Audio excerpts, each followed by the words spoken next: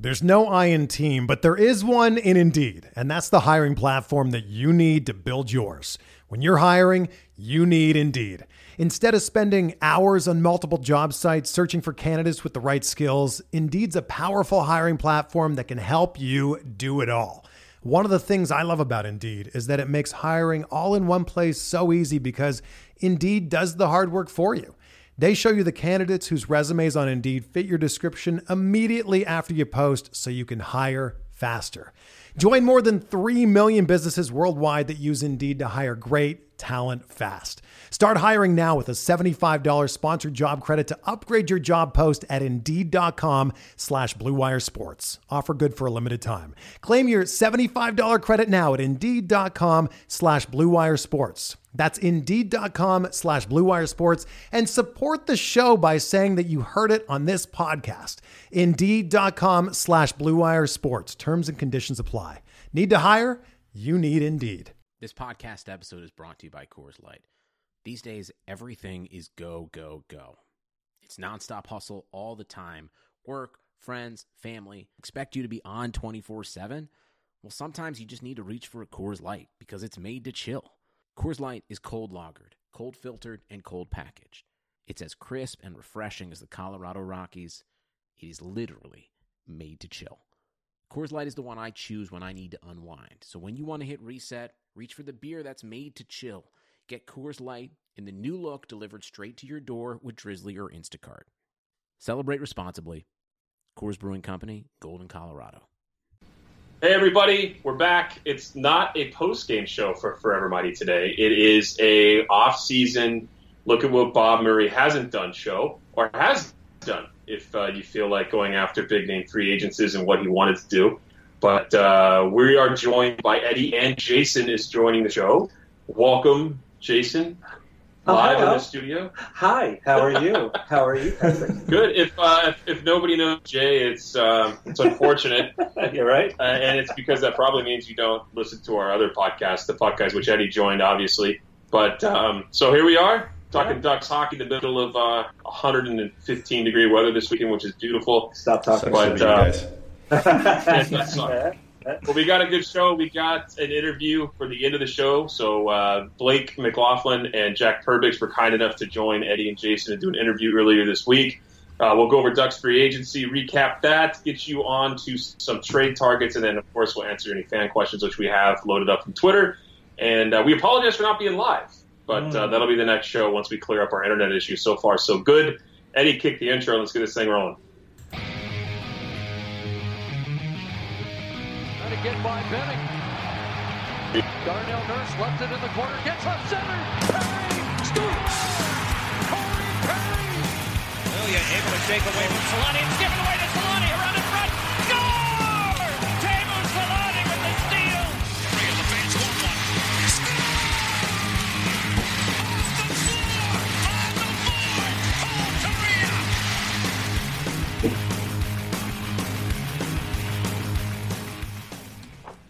Still such an awkward interview to do when only one I can hear it is me.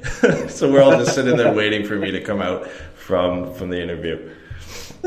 Or from the intro, you mean? The intro. Yeah, it's a long day. Long day. So let's get right to it. Let's talk about the free agency from Bob Murray's perspective about what could he possibly be thinking that he's doing. We all know from all the banter after the season from him saying to the media how, coming off about how pissed off he was and how he wanted to get younger and faster. And that's, the way of the league. And that's what he needs to do to make change around here. Haven't seen a lot go into any of that. He's basically signed a bunch of guys that are going to be bottom six at best or play in the goals this year, guys. Thoughts just off the bat of what you guys kind of see what he's doing before we get into each player? Yeah, not really much. I mean, he hasn't really kept on his promise, but I guess we kind of expected that to happen. I mean, the signings have been all bottom six guys and a couple bottom pairing defensemen, and that's pretty much it, a couple of AHL deals. And no one is really that fast. I mean, maybe Chase DeLeo is fast. I guess Brian Gibbons has some speed to him. Maybe Anton Rodin. I haven't seen a lot of him because he's played most of his career in Sweden. So, yeah, I mean, it's a bit disappointing, but you look at some of the contracts that have been handed out to some of the top players in free agency, I guess it's kind of a good thing we didn't go after the big heavy hitters, but yeah, it's tough when he continues to preach change, and this is kind of all we got, and it's not really a huge step up from where we left off. Yeah, and I always feel like it's almost like a broken record with him. It's things got to change. We didn't really like this out with Boudreaux. I just didn't like the way the season ended that way. Throw in Carlisle, and then last season or the other season was Bernier was the problem, and we got to turn things around. So people need to step up. Next year's Prove Me season. That season comes around, and disappointment sweep in the playoffs, and big changes are coming. We need to get faster, younger, all that, and then we just go to free agency and lay that same egg that we do all the time. He just sits back in free agency, in my opinion, and just waits for, can I grab this guy for $1 million? Can I grab that guy for 1.3? Maybe I can just plug these guys in. And it's like either let the youth come up and stop blocking them from doing it, or legitimately go out and make a big move if you can. He's a little handcuffed with the contract he's already given out. But do something, because I'm tired. It's just a broken record last 3 seasons, but wait here for something significant. And other than Brian Miller coming in as backup, I can't see anything too significant that he's brought over in free agency. And it's always been the bottom pairing defenseman that he's always liked to put the veteran guys on. You want to get faster and you want to get younger. He didn't really do that at all. So we'll go across the board here and talk about the guys that he has brought on. The first player that we'll talk about here is Anton Rodin. Who? Yeah. He played for Utica in the AHL. He's a winger. He also played in Davos over in Sweden, if I'm not mistaken. Eddie, you would know better than I would. Cares. But some people were saying they were kind of excited to see him come back over, but to me that's an AHL signing. I don't see him really making any impact on the big club. Yeah, I'd like to know who said they were excited with him coming back over. I mean, he's played, I think, 3 games with Vancouver and a couple with Utica, and that's it. The rest of his experience was early in his career in Sweden. I think he played in Switzerland last year for like 8 games, and I think then it was an injury-riddled season for him. I think he's 27, I believe. So, it's like, I think it's a San Diego signing. Maybe he gets a couple call-ups just from his international experience that you could plug him in a bottom 6 role, and maybe he can make a difference. I mean, you never know with these guys. All the guys who come over from Europe, you see a lot of them pretty much every season. I think Buffalo signed a couple this year. Toronto did a few. You kind of just hope that they're that diamond hiding over in the SHL, and that they're going to come over and be a suitable player on your team. Maybe he can. I haven't seen enough of him in the NHL to really say that. I mean, it's a decent sign. It's a 1 year. You're not paying him too much to kind of risk that maybe he turns out to be something. If he doesn't, then whatever, you play him in San Diego and you don't have to worry about it. Yeah, I kind of feel the same way. And this is why I kind of thought when some of the signings were happening, okay, they're bolstering the AHL because some of those guys, the younger ones, they may be trying to bring up to play in the big club, that sort of deal. But then you kind of look at some of the other ones too, and then you're like, okay, well, those guys are probably actually going to play in the NHL. Now he's kind of blocking whatever moves he's trying to make. I don't understand the excitement. Like Eddie said, it's like I've never heard of him. And maybe he's fast, and maybe he's going to add some sort of speed to the bottom 6. But moving on, the Ducks signed another goaltender. They were able to pick up Jared Coreau. It's a 1 year, 2-way deal with the Ducks, so he's going to be back and forth from the AHL, NHL level. But he didn't have very good numbers the last time that he was able to see anything with a big club, and that was with Detroit. So I don't know, just patting the goaltending down in the AHL is what it looks like to me. Yeah, pretty much. I think most of his experience has come in the AHL, and he played a handful of games over the last few seasons with Detroit, and his numbers weren't great. So I think he probably plays with Kevin Boyle. But, I mean, yeah, it's an uninspiring signing, but you add some goaltender depth. Of course, it's going to be Gibson and Miller. Then Kevin Boyle got re-signed earlier in the offseason, so bringing in a guy to kind of backstop there. And they're really making a push, I think. I mean, I think they want San Diego to be good, as well as the Ducks, of course. But, with all the young guys coming into San Diego and then bringing in a lot of these bottom 6 guys that could be back and forth, it kind of helps them up, and I guess it gives you some freedom to maybe call up the young guys if they're playing well. If you want to like kind of put a positive spin on it, that maybe with all these bottom six veteran guys coming in that could play in San Diego, if Sam Steele just is too good for the AHL, or Max Jones, or even Josh Mahura, that you can give them a chance when you've got these guys to fill in. As far as all of those players you guys named that just signed, I don't know who any of those guys are, and at this point, I'm too ashamed to ask. Moving on, the Ducks picked up forward Carter Rowney. Just 3-year deal for him, $3.5 million. This is something that kind of sparked a little outrage on Twitter. It seemed like people were upset that he got paid a little bit. He had 12 points in 71 games last season. I don't know a lot of his game. Eddie, do you know a lot about his game here? You can tell anybody? No, but I don't get the outrage. I mean, you look at all the bad contracts we've given out. Why are we so worried about it? Any time that Bob does anything, I've been guilty of getting mad about it too. Yeah. But I don't know enough about this guy to be upset about it. I mean, he played parts of 2 seasons with Pittsburgh. That's pretty much all I know about him. He put up a dozen points, and he's 29. So to me, he's a fourth-line player. He's going to be a bottom six forward if he plays in Anaheim at all. He's like an energy guy, but I think people, when they originally saw it, I think Eric Stevens put out was like 3. He just said 3 years at 3.4.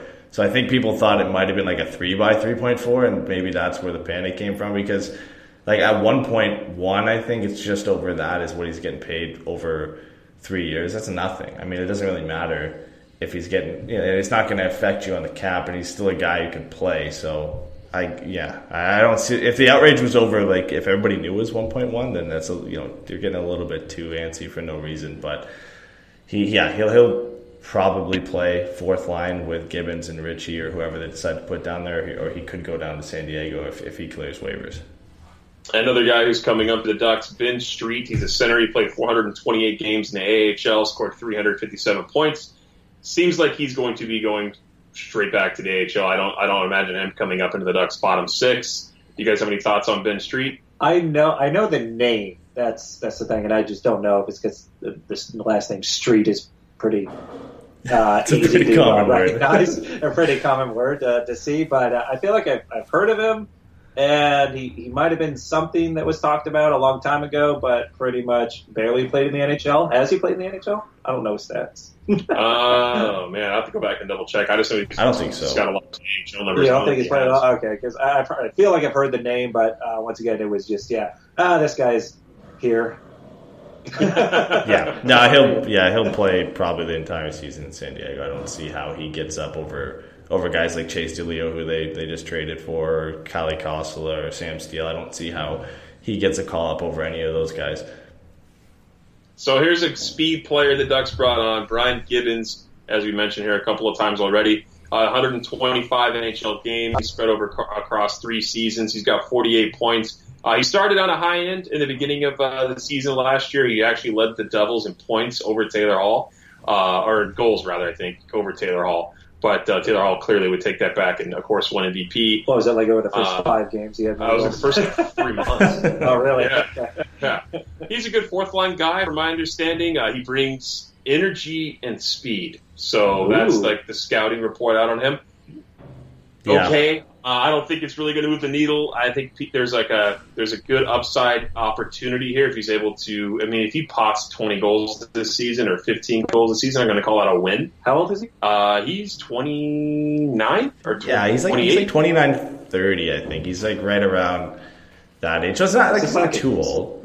Yeah, and it's a 1 year. Is it like deal. a Jason Chimera thing? He's a little faster. Showed some signs at some point in his career, and now we're going to give him a shot. He's 30. Yeah, like I think it's kind of close to like, but Jason Chimera was like he's 37, so it's like it's like 4 years ago. Jason Chimera was like a pretty good player to put on your fourth line. I think the difference with Brian Gibbons is like he was a good player last year on the fourth line for New Jersey, and like that was like his coming out party. And the only risk here is can he do that again with a different team?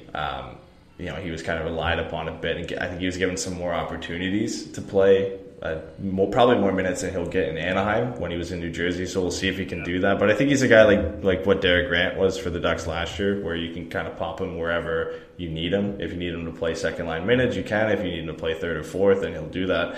And I think you're not going to hear too much. But he's not going to be a flashy guy, but for what you got him for a year, if he puts up 25, 30 points, I think it's a win. Kind of interesting, though. He's a right wing, and the Ducks, they already got a bunch of right wingers. So I think he plays all over the place, though. I think you already got Eves, you got Perry, you got Kasha, you got Silverberg, and now you have Gibbons. It's kind of like, where are you going to put this guy if he's going to play in the NHL? I mean, left wing. Yeah, I don't know if he's going to. A lot of guys don't like playing on their off wing, though. It's just kind of a stylistic thing where they play. So I don't know, just interesting. He's not we've been talking a little bit about the possibility of Jakob Silverberg being traded. He's not a Silverberg replacement to me. I think Silverberg's a little more valuable, or a lot more valuable. But that's also pending you're talking about an extension for Silverberg. He's going to need one here in I think a season or so. So interesting to see where this guy's going to fit in the lineup. Now we got the guys that we've all heard of, but are not really happy about coming over to the Ducks, unfortunately. These are just depth guys, though. So it's just, I guess I'm more disappointed, I should say, that it's not an impactful player. It doesn't move the needle too much more either way when you're talking about a bottom pairing defenseman. But Luke Schenn signs a 1-year deal with the Ducks.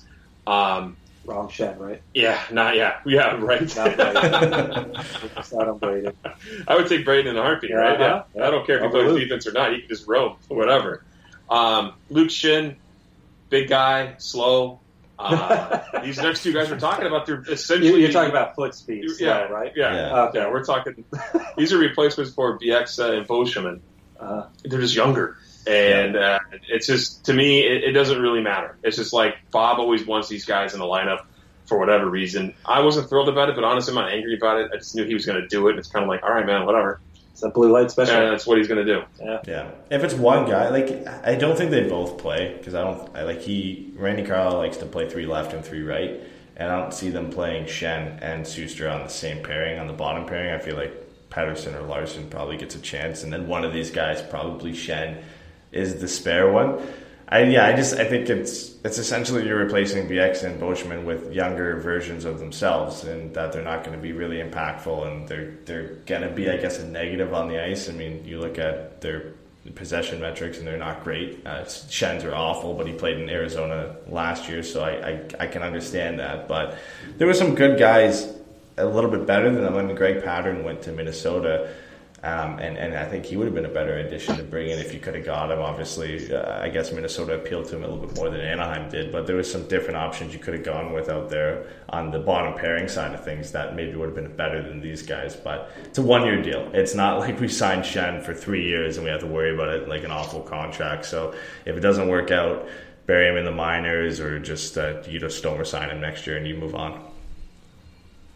Yeah, I mean, one of them is going to play, and it's probably going to be Schuster. I can't imagine having Schenn be the guy that's in there the whole time. Yeah, because I feel like like Luke Schenn, I think was signed by the Kings, 2 years ago or something like that, and they immediately said we got him. He'll play in the minors.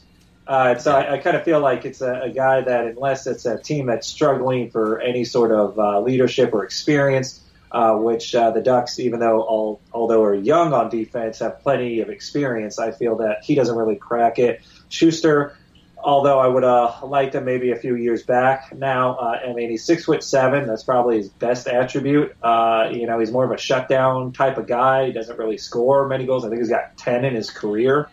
But at the same time, he's a gentle giant. So he's a big guy, and you're expecting, a bruiser or someone that's going to, hurt you in front of the net. That's not really his style. So it's, again, underwhelming. Just, we're going to fill out the bottom in case someone gets injured. Other than that, it's not blowing my skirt up. He didn't play for the Kings, though. He didn't? Arizona, Toronto, Philly, and Anaheim. I swear, some Schenn. Yeah. I thought you said that, and I felt like he did, but I guess. Maybe I remember, it was Arizona the last 2 seasons, and then I thought he got a shot, at least, with the Kings at some point. But yeah. I'm going to look that up. All right, I told you to look. But he's getting paid $800,000. So he's going to be in the minors. Yeah, he's playing in the minors. Yeah, you don't get paid. It's just that and playing the NHL.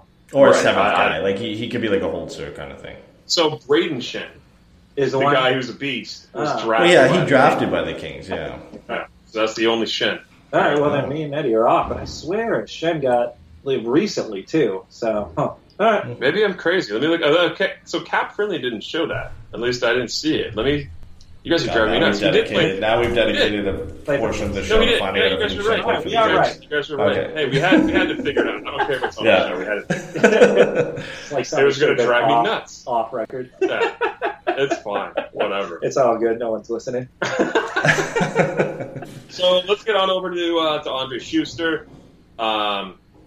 He's going to be Francois Beauchamp. That's essentially what he's taken over. Beauchamp was a regular constantly last season, and he actually kind of would slot in when Beauchamp needed a break or someone was hurt. So I feel like that's going to be the new way that it's going to go. You're going to bring in a veteran guy who's gigantic, 6'7", like Jason said, gentle giant, mental midget. And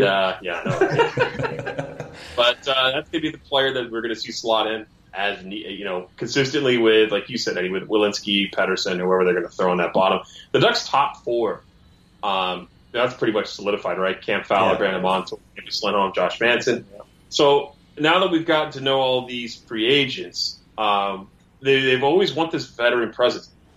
When the hell is it going to be enough for Cam Fowler to be considered a leader on this team? I don't understand how he's not that guy. We need veterans, okay? Cam Fowler's played a hell of a lot of hockey in his career. I mean, we always look at his baby face. We think he's like 19 years old. That kid's like 25, almost 26, and they always talk about bringing in a veteran guy. I'm like, what are you talking? We don't need any more veterans on the team. That's what he said for Luke Schenn. He said he brought him in because he has NHL experience and he's like a leader. So I see like leadership capabilities.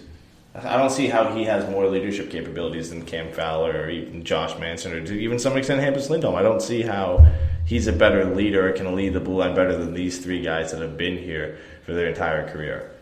Yeah, how did that work for John Tortorella and Dean Lombardi with the World Cup of Hockey when they brought in their they brought in their what do they call it? Their something of caring. We have culture. A culture of caring. Culture. You like that word. Yeah, and I don't understand why they need all this leadership coming from the defensive end. I mean, I feel like there's plenty of leadership when it comes to Getzlaf. He leads by not only in the locker room from all accounts. He's there. He kind of holds guys accountable, holds himself accountable, and goes out there and actually produces as one of the top forwards on the team. So it's like, how much more odd leadership are you going to bring in on a guy in a one-year contract who's not used to playing for this team? Oh, he's a leader. We got leadership. We're good. Thanks. Bring in someone that's going to put up points. And scene. Yeah. I mean, where do you guys grade free agency then? I mean, Bob didn't really do anything that we expected or that we didn't expect. I kind of expected him to move somebody to make that change. Apparently, trading Perry and his gigantic contract, difficult, go figure. And I'm sure Bob doesn't want to retain salary. But, I mean, I just kind of give it a C-, D+. It's like, it's average. You're not really doing anything. And if his focus is to sign these restricted free agents, he wants to give them that money and then plan for next year, I'm okay with that. I'm totally okay with it. Let the kids play. That's what we've been saying forever. Let the kids play and let this team get younger. Don't go out and swing for a high-cost free agent that's just not going to help your team. Yeah, I would give it like a C- and then maybe wait and see what he signs Montour, Cash, and Ritchie for and see what those deals kind of work out as. If those are good deals, then maybe bump it up. And even that might be a little bit low if you look at some of the contracts that were given out to the top free agents. I don't think I'd want to be a part of any of those, barring maybe David Perron, but I think we all know he took a discount to go back to St. Louis. So there really was no deal. I was like, damn, you know what? They could have got that one. I mean, maybe recently Anthony Duclair went to Columbus for the league minimum. Like I said earlier, Greg Pattern would have been a good addition, but the big name guys, just way too much money. I mean, look at JVR. He went for 5x7. Like, there's no way the Ducks were going to be able to fit that in there. So, yeah, a C-, maybe C+ at the most. Okay, so we got C-, maybe C+. What was yours, Pat? D+. I'll just go with C-. I'm right there with that. All right, I'm going to go far lower. I'm going to go D-. I'm going D- for a couple of reasons. One, I'm just tired. Believe me, I'm the optimist between you and me, Pat. You know this. And so I've been waiting for Bob Murray to cash in on his word or whatever he says. And it never seems to come, and there's always a reason, there's always an excuse, and then the team that goes out there tweaks, and then all of a sudden at the end of the season there's another excuse or another reason it didn't work. Tired of hearing it. For 3 years I've been optimistic, and I'm no longer that way. You brought up Duclair. I thought he would have been a great addition for a low cost. I mean, he's under $1 million. He's got speed, something to prove, had one good season, but he's still young enough to really kind of impact the team and, and fast enough that the Ducks wanted to do. I don't like, Grabner going to Arizona, although $3 million might be a little steep, 3 years, that sort of deal. I feel, if you're going to make an impact, that's a low cost with a possibility of a high reward. I feel he missed out on some of those. He's signing defensemen that are not going to help or be impactful anyway. So he's pretty much just sat pat and loaded up the AHL for a while. And then who knows, sometimes he goes into the season and, makes a great trade. Vatanen for Henrique, good trade. So that can still kind of change it. But as far as this offseason to date, I say D-. He's done nothing what he said he's going to do, and he's missed out on opportunities. He could have probably gotten better players than what he's been signing. So now we're going to have to turn our heads and look at how he's going to sign Brandon Montour. Brandon Montour decided for salary arbitration this summer, and fairly standard. Do you know the process for that, Eddie? Like how long it could actually go? It is standard, but is there like a time limit on this? I don't know. It goes like a hearing, right? Arbitration hearing. Yeah, I think the hearing, a lot of guys signed before the hearing, so there's a good chance you could get it done. But I believe when Lindholm and was it Raquel, when they went through it, they didn't file for arbitration, I don't think, because they couldn't. I don't think they're eligible, so it went really long because I think it went into the regular season. Montour will be done by then because if they don't sign before arbitration, it will get done. So I guess, that can be a good thing, but you've heard in the past that's sometimes arbitration isn't a good thing because a lot of the negatives come out. The team's trying to get a team-friendly deal, and of course the player and the agent are trying to get the deal that works for them. So they're going to be spelling off all the good things that Montour does, and the team's going to have to point out a lot of the negatives he has in his game, which doesn't necessarily always go down well. I still think it's going to get done.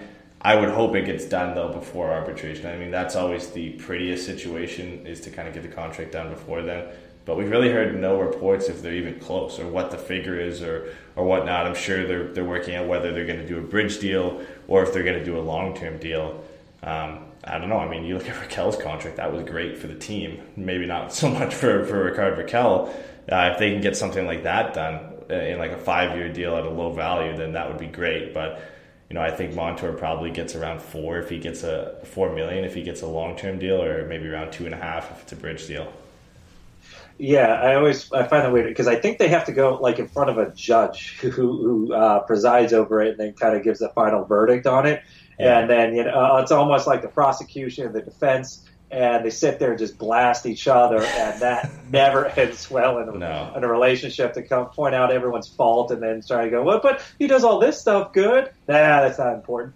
So it's obviously not something anyone really wants to get into. It gets mucky and dirty and doesn't sit well, for future signings, that sort of deal. Each side gets 90 minutes to make their case, and then there's a 10-minute rebuttal for each. Yeah, and so these should take place into July. So we're going to find out here in a couple weeks because after the hearing, it has to be released within 48 hours. I hate a lot of people. I don't feel like I could talk for 90 minutes about how bad they are. Well, the way it's kind of going to go is they're going to say, if you're the Ducks and they want to be, try to get them down on the number, I really feel it's going to be, well, hey, you only started doing really well when you started playing with Cam Fowler. Cam Fowler's lifting your game. This is the reason why your numbers are inflated from prior years. And then Brandon Montour's rebuttal is going to be, well, look at all these other RFAs that got paid X amount after they put out numbers like this. So players always use signings that recently happened with comparables. And then always what happens on the team side is they try to bury the player by saying he's basically being towed around by a better player. Could this totally be like a new revenue stream for the NHL? They televise it, they sell tickets. You have to sit in there, and then it would be like a Jerry Springer thing. Like someone says, "Oh yeah, well you only were good because of Cam Fowler." Oh, dude. You know how brutal that would be though? Because like they're just airing all the crap out on. It feels like dirty laundry almost. Oh yeah, and they just say horrific things, right? About they criticize you. Like, I know. Yeah. Well, I mean, like I'm sure the player will point out something he does well, and then they're just writing it down, sitting there like waiting to come back with like something that proves that they were wrong or that can spin it away, that it ends up being a positive for the team and getting a better contract. Because I mean, it could get ugly. I mean, I last year, I don't remember the player. I think it was in Winnipeg, so maybe it was Jacob Trouba or somebody. But they were like, there was reports that came out like he was really upset with some of the things that the team ended up saying about him. Yeah, and that makes it like Jason said. It's like that doesn't really help you with future negotiations whatsoever. You know, might solve the immediate problem, but you start looking down the road like, hey, all those things we said about you in the last one, we were just joking. You turned out pretty good. Right? I mean, it's like, oh yeah, things are good now, right? We have no problem. We have no problems anymore. We're still bros. So it's going to be interesting to see what they do. I mean, because they have $9 million in cap space. The Ducks have always been notoriously that team that doesn't spend to the cap, but they have recently. Last few years. They have basically gigantic contracts with their top end players or guys that rely upon with Perry, Kessler, and Getzlaf. Getzlaf really earning the keep there. Kessler, I mean, the injuries are unfortunate. You can't predict those. And they just gave Cam Fowler a boatload of money, which I wasn't really happy about when they signed him into that extension. I feel like they didn't need to give him that cash, but now they did. So they've got a lot of money tied up long term. Do you guys see them making any plays for any free agents or any other trade targets? I mean, a target that I would like to see, and I know it's really far-fetched, is like a Jeff Skinner trade. Of course, Skinner would have to approve it over, but is there anybody else you guys would think that the Ducks would like to target or you would like to see him target? I mean, in free agency, the only one left is Pat Maroon, and I think we all kind of want to avoid going back to that guy. I mean, the contract that he's looking for is not that great, and he's kind of the opposite of what at least Bob Murray has said the Ducks are looking to get. But, I mean, in trade, the names that have been going around are Jeff Skinner, like you said, Wayne Simmons, because Philadelphia brought in JVR, so they have to re-sign him at the end of next season. Max Pacioretty's name is still out there, but Montreal is going to be looking for a defenseman, and I'm sure the guy at the top of their list is Brandon Montour. Maybe now with all the signings with Luke Shen and Andre Schuster, then maybe they can move a guy like Jakob Larsson, as much as I'd like to see him play, to a team that needs defense. So a lot of names out there, but the prices are varying. I mean, there was a trade apparently with Pacioretty that the Kings were almost completed, and then it just fell apart. So there's a lot of working parts. I'd love to see them bring in Wayne Simmons. I think he would be perfect and be a huge asset to the power play for the Ducks, which has struggled over the last few seasons. He kind of replaces Corey Perry in the role that Perry used to have on the Ducks power play, where he'd go to the net and create havoc. Wayne Simmons can still do that. But all of these guys are UFAs next year, so they're essentially rentals. I mean, Skinner's a UFA, Simmons is a UFA, and Pacioretty, so it'd be interesting to see how they work that out. Yeah, and Bob Murray's not big on the rental type, so it's a little tough to see him trading any assets that teams are going to want for these players, unless he changes his MO and really kind of just tries to go all in for this season. I mean, other than that, there might be a trade possibility with Panarin, the bread man, but I mean, once again, that's still kind of something that's just not really something the Ducks can kind of swing as far as financially. I mean, that guy's going to get paid. He did well in Chicago. It's like, oh, well, you're in Chicago. He goes to Columbus and just kills it there, too. So now he doesn't want to stay with Columbus. Now what are you going to do? I mean, the guy can play anywhere and play well. It'd be nice to get him. But I do like Simmons. My only fear is that he's coming in, and if Eves is coming back, Eves did a really good job in front of the net on the power play, same as Kessler. So if there's some way Kessler can be in there, and also Eves, it kind of makes Simmons a little bit less attractive as far as a power play opportunity or a power play punch. And you're not getting any younger when you bring in Wayne Simmons. You're bringing a guy who's 29, played a lot of hard miles on what if you get Perry 2.0? Right, you don't want to have that risk. I mean, Simmons is a great player, and he's put up good numbers, and he's put up JVR numbers, right? Yeah. And JVR got paid. Well, so same you're for looking at Pacioretty same too, age. right? So, I mean, they're both, I believe, late 20s, Pacioretty and Simmons, so you bring both of them in. You bring one of each of them in, and you have the same worry that, they could do it for one season, but if you sign them for 5, 6, 7 years, that they're probably going to be in the same position Corey Perry is in now. They're both 29, you're right. So The thing that's funny about the Columbus Blue Jackets with Artemi Panarin is I don't think he even said trade me. He just didn't want to sign an extension. So then they're like, well, if you're not going to sign it now, we don't want to wait till the end of next year. We're going to trade you now. We need to get rid of you. Like, the idea that you have to get rid of like a top-end talent like that because he doesn't want to worry about an extension right now is so asinine to me. Like, let him build his value and then offload him at the deadline if you're not competitive or if you can't retain him by then. But, like, why are they panicking? Like, it's like, you have a good young team in Columbus. I mean, Seth Jones is a beast. Bobrovsky, Werenski's on that team. And yeah, you want to keep Panarin, but I just don't understand GMs. They just get all crazy. Like, I need to do something now. Well, I mean, he's a UFA, though, I think, at the end of next season. So I kind of get it because, like, you don't want to lose a guy like that for nothing. And, of course, trading him now rather than at the deadline, you're going to get way more for a full season of Artemi Panarin than you are for half a season. I mean, of course, they want to keep him if they think they're going to be able to make a run, and I'm sure they do build off what they did last year. But it's a tough situation to be in as a GM when you're like, this guy probably doesn't want to come back. If he doesn't want to sign an extension now, that's usually when it gets done. I mean, look at Drew Doughty. You lock these guys down in advance to make sure they come back. So I would, I would think they'd want to get it done. Russians don't like playing in the middle of the country. They only like playing on the coast. They want to go to a big city. Yeah. Same thing with that. Yeah, Panarin is just that. Columbus maybe should hold on to him rather than try and get rid of him now, in my opinion, because a lot of times you can get inflated value when a team is that desperate to compete, especially like if you look at the West Coast and the Kings, loading up with Kovalchuk, and the Sharks kind of missed out. I mean, you could probably find a suitor that will give you a whole lot if they really feel that guy's going to really kind of push them that last little bit. So sometimes, in my opinion, I think on this particular one, see if it can help your team get into the playoffs. You're in a position to make the playoffs. Maybe you don't, but if it looks like there's a question there or it's not really going to happen, then maybe you pull the trigger and really kind of almost start that a little bit of a rebuild, in my opinion.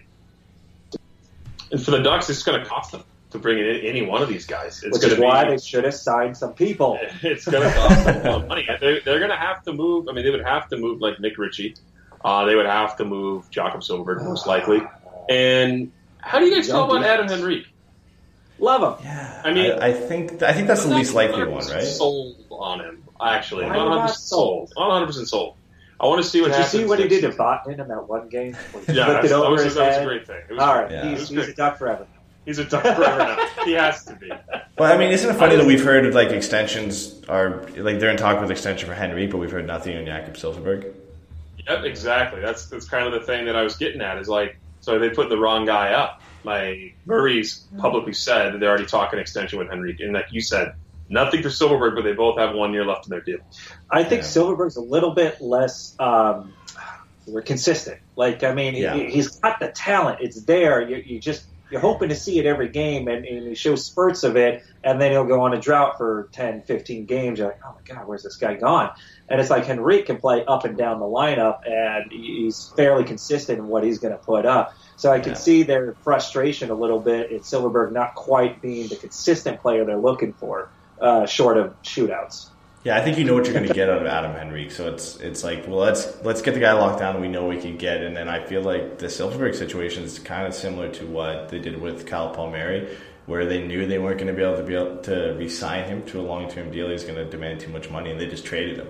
I don't know if the same thing is going to happen to Silfverberg, but I really don't think they can give both Henrique and Silfverberg a raise. I mean, I would assume Henrique's going to get a little bit more than 4, which he's making now, and I would assume Silfverberg also gets more than the 3.75 that he's getting. And with, again, Montour, Ritchie, and Cash's contracts coming in this season, I just don't see how it gets done. I feel like you have to kind of move one of them eventually, and with Silfverberg and Henrique both being restricted or unrestricted free agents at the end of next season, whether it's in the offseason now to get one of these players or if it's at the deadline, if you're not doing well, I think you can't sign both. They're both pretty much the same age. Silfverberg turns 28 in October, and Henrique just turned 28 in... No, Silfverberg's not 28. So he's 27 now. I honestly thought he was younger than Henrique. But I thought it was like 24. No, he was born October 13th, 1990, my friend. Did you get that from Wikipedia? Cat friendly. Wow, I can remember him being so young when we got him. He might be the guy that's being shocked. and then maybe you're going to bring a kid up to take a spot or whatever they're going to do in that situation will be interesting. But before I move on, though, because I want to talk about Erik Karlsson a little bit because some quote-unquote reporter online or information guy or what do you call him, insider decided to spark a conversation that got people talking, which I immediately thought that was laughable. But Brandon Montour, the NHL, not the Ducks, made a mistake and took him off the roster, which sparked all kinds of craziness on Twitter. But something's happening. I was like, yeah, maybe it looks like something's happening, and it turns out the NHL we just goofed. Sorry, we took him off. How do you accidentally do that? The worst timing too, when the arbitration information's coming out, they and trade rumors could be flying. They take him off the roster. Yeah, it's the weirdest thing to say. That's a weird mistake to make. Yeah, I don't get it. I don't understand how that happens. I didn't need to delete him. That's my bad. Yeah, all right. Sorry. This guy, delete. He's one of players. Yeah, it's so weird. But I don't know if you guys know who Jimmy Murphy is, but I've interacted with him a few times on Twitter. Oh, you have? You actually talked to him? It's not like it's anything. Yeah, he's wrote back to me. He got back to you? Yeah, he comes back and talks crap all the time. But he likes to consider himself a reporter, and if you guys want to know who our other special guest was, that's Eddie's daughter in the background. Hi. Everyone's got family around today. Yeah. So Jimmy Murphy and his ramblings are just always interesting. He had a thing 2 seasons ago about Hampus Lindholm being shopped by Bob Murray, and Travis Yost from TSN was like, that's horseshit. There's no way that's even happening. I have information that says otherwise, and it's not going on. And then Jimmy Murphy they went back and forth on doubles down on it. Yeah, doubles down on it. And now he comes out and says the Ducks were a team in on Erik Karlsson, which everyone was like, are you insane? The Ducks would never bring in Erik Karlsson. That doesn't make any sense in the Ducks' plans to get one younger, because I think he's 28. And you take him on if you can. Absolutely, right? You take Erik Karlsson no matter what. But what are they're not going to move out all their young pieces. The Ducks would have to jump through so many damn hoops to make that work. And then convince Erik Karlsson to move to California, which maybe he doesn't want to do. That, and then you have to trade him, and it's a rental. And so you'd have to hope you'd have to re-sign him after that. And who knows if you even want to do that. I just... the 80 billion things wrong with that. I can only think of 79.5 right now. I think the only way you would have got him is if it was a pure rental, because I think he's only making 6 something right now. So if you move out Silverberg back to Ottawa, maybe Montour, and complete some package around that, then you can make it work this offseason. But there's no way you can sign him to a Doughty extension for 7 or 8 years. It's just not happening. They can't fit it in the cap. You'd have to find some way to move out Corey Perry's contract or Ryan Kessler's contract, and even then that might not be enough to get that under the books. And is that something you even want to do at this point? The Ducks have a lot of young guys coming up. Why? It's a tough argument because why would you not want to bring in the best defenseman in the hockey? Everyone wants Erik Karlsson. Yeah, but I just think for the Ducks it just doesn't make sense. And I love that Lisa Dillman came out and just shut Jimmy Murphy down again. Every time he puts something out, it seems like somebody reputable comes out and just shuts him down. Who shut him down this time? Lisa Dillman. She did. Yeah, that's right. Yeah, she's like, just so everyone knows, the Ducks are not in on Erik Karlsson. The annoying part, the only way I kind of admire the guy a little bit is that if he's actually just trolling and he's doing an amazing job of it, because it just doesn't make any sense. Everyone obviously wants Karlsson, so everyone could be interested, but there's out of 30 possible teams you could go to, 26 of them can't pull it off. So why is this even a conversation that we have to have?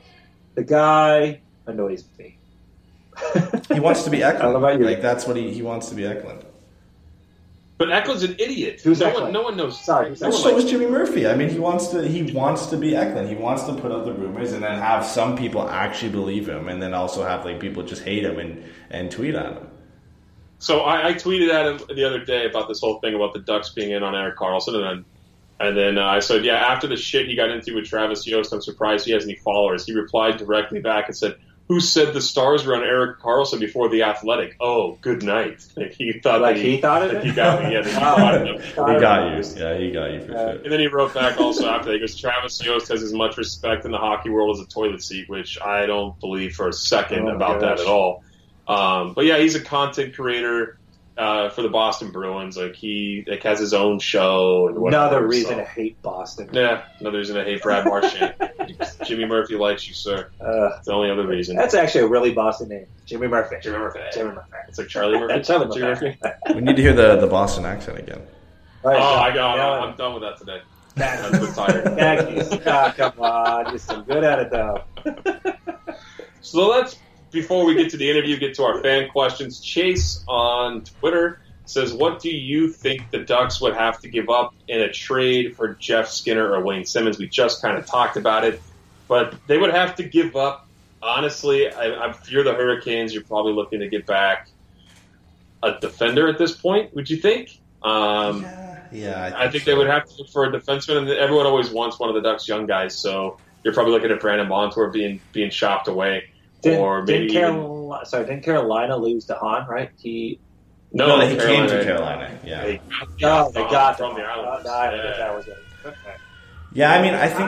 I think Montour is even a little bit too much for a guy who is a rental. I mean, he's a UFA. All of them are UFAs, especially Skinner and Wayne Simmons. It would have to be a thing where you get more if the Ducks were able to work out an extension prior to the trade. Yeah, and I don't think you can give up. You have to give up cap to bring any of these guys in with the fact they're so close. I feel like Jakob Silfverberg probably has to be a part of any of these deals, and then maybe you just and it's Skinner and Simmons I think are marginal upgrades. I mean, they are upgrades over Jakob Silfverberg, more consistent guys who are more likely to hit 25, 30 goals. So you would have to include Silfverberg and then a pick or a prospect or something like that. I think that's the only way you make it work. All right, I have a real quick question. Me and Pat say Jakob, and you say Jakob. Is there a right pronunciation? Probably not the way I'm doing it. I just want to make sure. I'm going to probably right on that. Okay, yeah. We're stupid when it comes to pronunciations.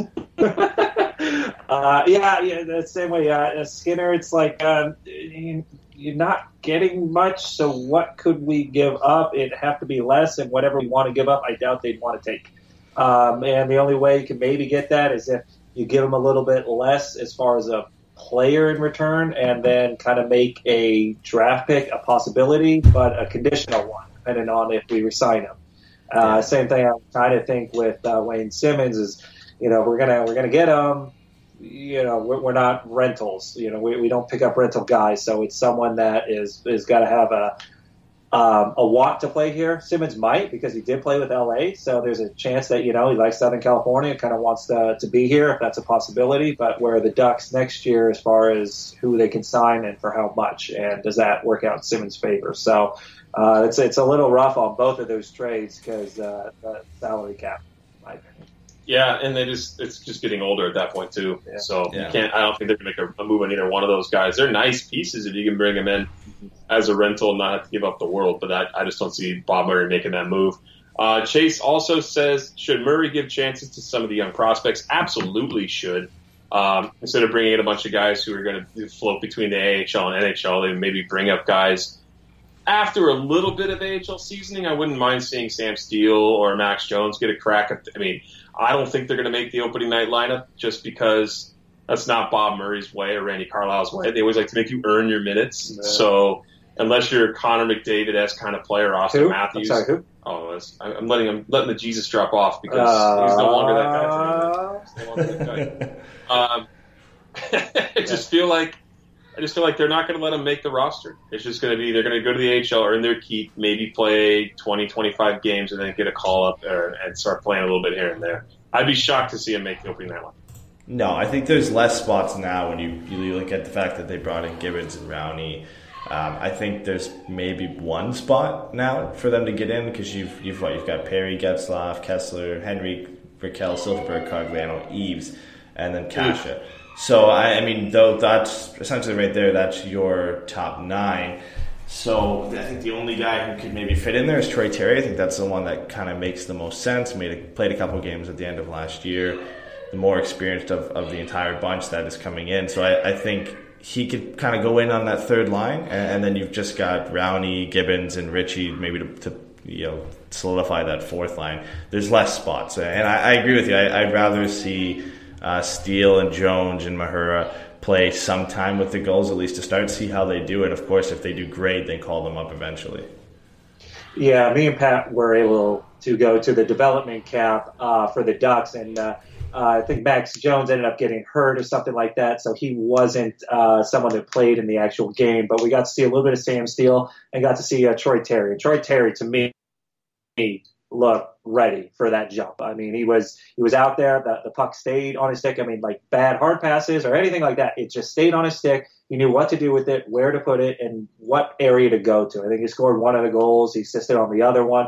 So, I mean, he did a very good job in that. I feel like he's that next step and could probably fill in. Unfortunately, we didn't see Max Jones, but Sam Steele didn't, really impress me watching that. He was around, he was quicker, and, he was one of those guys that were there. But Troy Terry really, to me, seems like he's that next step up. He's the first one as far as forwards go to make that jump from, up into the Ducks main lineup. Hopefully. Yeah, I would agree with you, man. Troy Terry's the guy that's going to come up. He was absolutely noticeable and dominated that depth camp, which he should. Yeah. He should dominate that, right? I mean, he's the guy that's been noticeable as a prospect. Yeah. Any thoughts on that, Eddie? You think Terry's ready? We only saw him in one game, then he got hurt, right, at the end of last season. I mean, it's tough. I mean, with talking about Sam Steele at the development camp, I mean, it's one game too, right? So a guy could have an off game. It's such a small sample size. I mean, it's great. You want to see them do well, and it's against fellow prospects. So the top guy should do well. A guy like Troy Terry should do well in that type of setting. I think he's the most likely one. Like I said, because he played a couple games last year. He's a year older than all those guys coming up. I think he's ready. I think he's at least earned a shot to play. I'm surprised he didn't play more when he got called up and signed his deal last year. I mean, we talked about on the post-game show how he should be playing those last few games of the regular season, how maybe he should have gotten a shot in games 3 or 4 in the playoffs just because things were going so bad for the Ducks. So I think he fits in unless they do something. I think he fits right now barely into the top 9 if you're going to put Nick Ritchie down in the 4th with Gibbons and Rowney and whoever you decide to put down there. I think he could work really well on maybe a line with Henrique and Perry, or maybe with Henrique and Cash, and see how he does there. I think that was the line he was on when he played, I think, was with Henrique and Cash. He took Ritchie's spot there, and he played pretty well in the small sample size we saw. So I'm excited to see how he does. I still have my reservations about what type of player he's going to be. But at this point, I'd rather see how he does, and if he does well, then you don't have to make an addition, and if he doesn't, then maybe you can do something closer to the trade deadline. Yeah, and just to kind of finish up with Troy Terry there, I thought he did a really good job not only in development camp, but the one thing that I did notice that seemed to kind of push him out was the physical side of things when he did play those couple of games for Anaheim. He seemed to get pushed around a little bit. But it kind of falls into at least that little bit of mantra that Bob Murray has, younger, quicker. And so, he's had the offseason to get a little bit better, hopefully a little bit stronger, and at least we saw a little bit of that in the development camp. So we hope that he's kind of at that next stage to hopefully jump in there and really kind of impact the Ducks, hopefully. He's a small guy. He's 5'11", $161 on Cap Friendly, so he's not a big dude. Yeah, but I mean, that's the new NHL. It's smaller, quicker, and he's still young enough that he's got to grow into that NHL body. So, Derek, the last question of the day for us, obviously because we're not live, we'll have to get to that. I love being live when we do live shows. Jay, you'll love it too because people just pop in all the time. That'd be cool. But when do you think the third jersey reveal will happen, and do you expect it to see it opening night? Because it's the 25-year anniversary. We already know the Ducks logo on the ice is going to change. They're going to have a patch, most likely with a 25, trust me, on their helmets. Oh, okay. It's going to happen. They got to reveal the jersey, I feel like, before opening night. They usually do. Whether or not they wear it opening night, I don't know. The Ducks are weird. They just don't do things by the book. I mean, we saw... Everything's a secret, too. Yeah, they try to make everything a secret. They want no one to know anything about them. It's like, dude, nobody already knows anything about you anyway because you're in a small market that no one cares about. Wouldn't it be typical for them to just like wear it on opening night and not release anything. Yeah. Yeah, right. Or do it in warm-ups and then not wear it for the game. And then we're not $500 each. Or they wear the normal one and then Wild Wing walks around with a new one. Oh yeah, this is it, by the way. Yeah, we only have one. We only have one. I think it's ticketed for opening night. I mean, if the rumors are true and it's the old logo and they're playing the Red Wings and they set all that up and they had to set it up through the Red Wings to make sure they were okay with them coming to play in Anaheim to start their season. It kind of makes sense that they would do the retro type jersey on opening night and that'd be the third jerseys, but they have to release it before then. I know it'd be typical Ducks for them to just wait and release it that day, but come on. I would think it's got to leak out before they even if they didn't want it to, it would leak out before.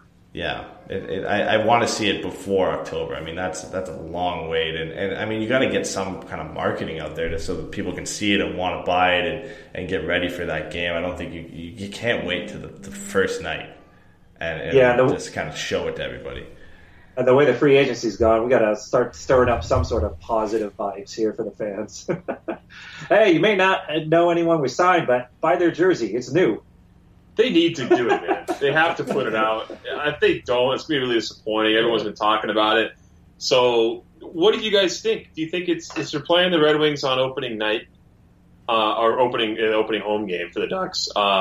Do you think they're going to lose 7-2 like they did 25 years ago? Not against that Detroit team. I mean, Thomas Vanek and Mike Green don't scare you. No, I think we'll have hopefully a better outcome. I would assume so. We'll kind of see where everyone is at health-wise and who's on there. But positive that Eves is coming back. There's no significant off-season surgeries. The only question mark really is Kessler. So as long as everyone else is kind of there, I think the Ducks are in a better spot to beat Detroit than they were when they were owned by Disney. Yeah, so let's hope we see those jerseys here on opening night.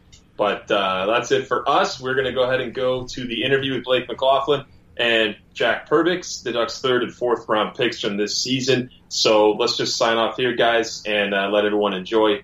Thanks for tuning in, everybody, and we'll see you guys hopefully probably the end of the month once Montour gets that contract and we start seeing some RFA signings come in. Well, they'll be the next Trevor Mighty. But for now on, just enjoy the interview with, with Blake and Jack, and we'll talk to you guys in a couple weeks. All right, so we've got Jack Perbix and Blake McLaughlin joining the show. How are you guys doing tonight? Good. Great. Thanks for having us. No problem. So, we were just talking about the Dodgers game. Obviously, you guys went to the game today. I wanted to ask you guys about if you had a Dodger dog. I did not, no. A Dodger dog. Did you have one? I actually did. Yeah. We got tickets where we got free hot dogs and popcorn and nachos, so I took full advantage of that. Is it a lot of nachos. Is it as good as they say it is? Because I don't think it is.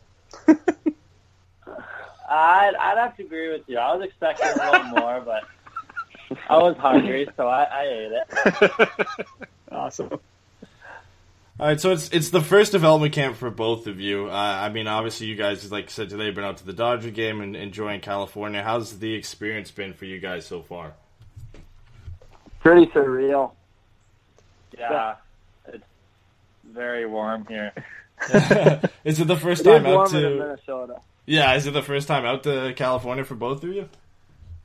Yeah. It's definitely different walking out and seeing palm trees rather than a nice woods. Yeah. Woods. Yeah. It's different out here. Oh, cool. So you guys have obviously been doing the development camp, and for those obviously of us who don't get to enjoy that luxury, have you guys actually met any of the current roster players on the Ducks? Have anyone come in and talk to you guys or give you a pep talk or something like that? No, not. I haven't yet. There's been a couple guys working out when we're practicing, but they haven't really talked to us. They're kind of just in to do their workouts, and then they get out of there pretty quick. Yeah, I mean, we saw that Scotty was in there today. Did you guys get a chance to work with him any, or was he just kind of working with a lot of the D guys? Yeah, he's a great guy. We got to work with him. We're forward, so he didn't work with us as much. But we had a couple drills with a forward, played as D, and that's not my specialty, so he had to help me out a little bit on that. But yeah, it was great. Yeah, you're not good at defense too much. All right, cool. Well, I mean, your first time in California, you guys are kind of from the Midwest, and I've got family back from the Midwest, and I got a real sticking point with them. They say they go to the beach when they are actually going to the lake. I just got to know, do you guys call it the beach when you guys go to a lake?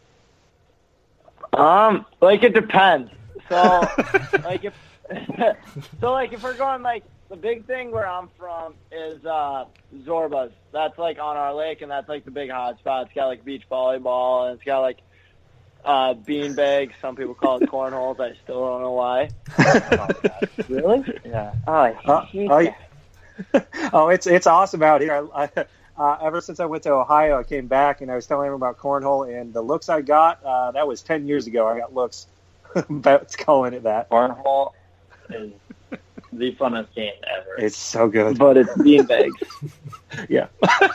So, yeah, it's beanbags. But, so anyways, yeah. I would call Zorba's. If I went to Zorba's, it'd be the beach. Otherwise, if I'm just going to go hang out on the lake, I'd say I'm going to the lake. No, I can't stand it because if there's no waves, if it's not connected to where a whale can get in, I can't call it a beach. Well, I mean, if there's freshwater whales, I mean, maybe it could get up to Grand Rapids. I don't swim in the ocean because of the sharks. Yeah. We dug up an old interview. I think it was of yours, Blake, with an Ivan Halinka interview you had, where they asked you what you'd be doing if you weren't playing hockey. Do you remember what you said to them?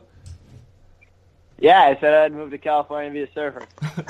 So you've at least now you're in the Ducks organization. You're down in SoCal. You've kind of got that backup option now. You can at least pursue being a surfer in California.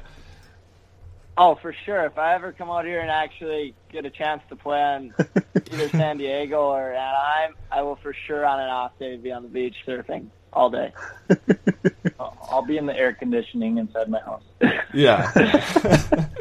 So you guys were roommates at the Combine. Was that correct? Yeah. Yep. Did you guys meet before that, or was that like? Yeah. I don't like them too much. Did you guys meet before that, or was that the first time that you guys actually met? I grew up in Elk River, so I played with them until I was about 12. Okay. Yeah, we were line mates when we were really young. Yeah. I was still for sure better than them. That is fault. Well, I mean, it's funny how that works out, because like you said, you guys are from the same area in Minnesota and Elk River, and then you guys end up being roommates at the Combine, and now you're part of the same organization in the NHL. I mean, just kind of a crazy story being around each other kind of for your entire career and now into your professional career.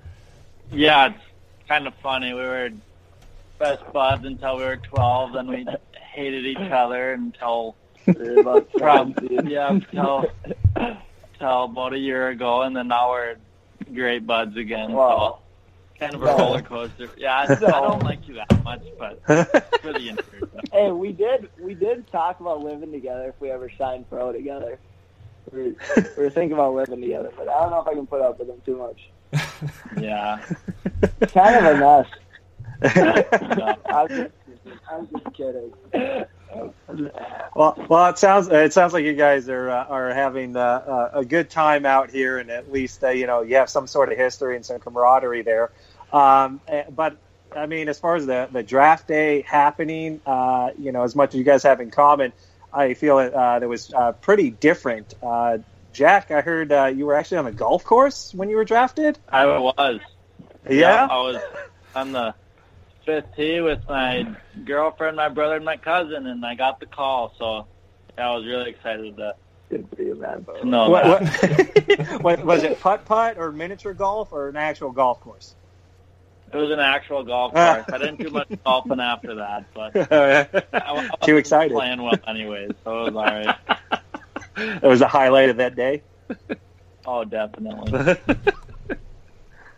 And you said your brother was there, right? And obviously he was drafted by Tampa Bay last year. Was it easier having him around? Having somebody who already gone through that experience, kind of helping you through the process. I mean, kind of. Like he didn't know whether he was going to get drafted or not. Yeah. It was but I didn't really he didn't look into it that much. But yeah, he's helped me along the way. All right, cool. So Blake, where were you when you were drafted? Were you surfing? Were you kind of golfing? What were you doing? No, I actually went to Dallas. He's good enough where he knows. Oh, Yeah. not even close. No, I went to Dallas. It was really cool. I'd say it was very stressful, but it was really cool once your name gets called. It's just stressful leading up to that point. Yeah. Yeah, I mean, how was that experience then? Because like you said, it was stressful waiting for your name to be called, but when you actually hear it and you get to go up behind the scenes and put the jersey on and talk to some of the staff, how's that experience after the fact? It's really cool. When you get your name called and you kind of have to take off your suit coat, walk downstairs, and then throw on the jersey for the first time, you always kind of throw on a different NHL jersey when you go out to the pond. So, actually throwing on one that actually means something, I would say that's really special. And then once you get to meet all, the guys at the table, and then you go into the back room and do some of the social media stuff, and then you do some of the signing and the pictures, it just really, kind of hits you then and there. And then that's when it gets really surreal for yourself. Cool. So Jack, so you're committed to Notre Dame next year. Yeah, it's a really bad school. No. Never heard of it. That is correct. I'm gonna finish my senior year of high school out at Green Bay, and then I'm gonna be attending Notre Dame. Oh, that's cute. You're still a senior. Yeah. Aww. You get to go to prom still and all that fun stuff. Oh, you're gonna go to prom? How cute. That's great. All right, cool. And then Blake, you're committed to University of Minnesota, right? Are you planning to go there next year? Yeah. I moved in last month, so I'm kind of starting the college process now, which has been really fun. Sweet. And then your birthday's on Valentine's Day. Got any special plans? Not too much special plans. Taking her girlfriend out or anything. Well, I do have a girlfriend, but what's nice about that though is I don't have to. It's usually I can just get her a smaller gift. Yeah. Valentine's it's more for me. So, I don't have to worry about that date as much. You got the nice birthday excuse to go off with. It's so good. It's like, babe, I get you something, but it's my birthday. Yeah, it's my birthday, so it's my day. It's my day. It's my day. Yeah, awesome. She probably would. I got a question about you. I mean, you guys are growing up playing high school in Minnesota and playing throughout the U.S. What was kind of appealing about the NCAA route over maybe playing junior in Canada or staying in the USHL? For me, it was more family history. I had an uncle that played there, and what was cool about that is he played with my stepdad there. And then my stepdad ended up having a really good career at Minnesota. I think he's fifth-time all-points leader at Minnesota. So, that helps. And then, so my brother went there, and he always expressed, he always had his college buddies up for the 4th of July and stuff, and, seeing that bond and seeing, today he was at a wedding in Nashville with one of his college teammates. So, I think, the bond in college is really special, and that's what kind of drove me to go to college. Yeah, my dad was a stud at Gustavus Adolphus. So, yeah, he was a big defenseman for that team. But, no, going the NCAA route was – my mom's a teacher, so there wasn't really a question going out to, a major junior program. I've always wanted to get the education. And, if hockey doesn't work out, you got to always have a backup plan. And so I just thought that'd be best for me. Well, Blake's got surfing, so you've got to go to school and get a different route. So yeah. So tomorrow is kind of the last day of development camp, and that's the one that's kind of open a little bit to the Ducks fans, including myself. I will be there. You guys kind of excited to meet a lot of the Ducks fans tomorrow? Yeah, I think it would be cool to see like the atmosphere. Perbix was actually showing me some pictures from like just like the previous years of like the development camp and how many people are there. So like it looks really cool to play in that game, and then to like meet some of the fans is going to be really cool. And just to kind of get your face out there and like get like well known in the organization as much as possible as a young guy, I think that'll be really good for both of us. Yeah, it should be a lot of fun, especially being able to see, you know, me and Blake maybe drop the gloves. You never know. And so, yeah, it should be a fun one. All right. Well, if you guys end up fighting, I'll buy you each an applesauce thing, so that because you guys can't drink, right? Wait, what? Apple juice. Yeah. Apple juice. Sorry. Apples. That's apple juice. Showing Buy you guys some apple juices after the fight. I was a sure fight for one of them. Yeah. It didn't easily win, but give me a break.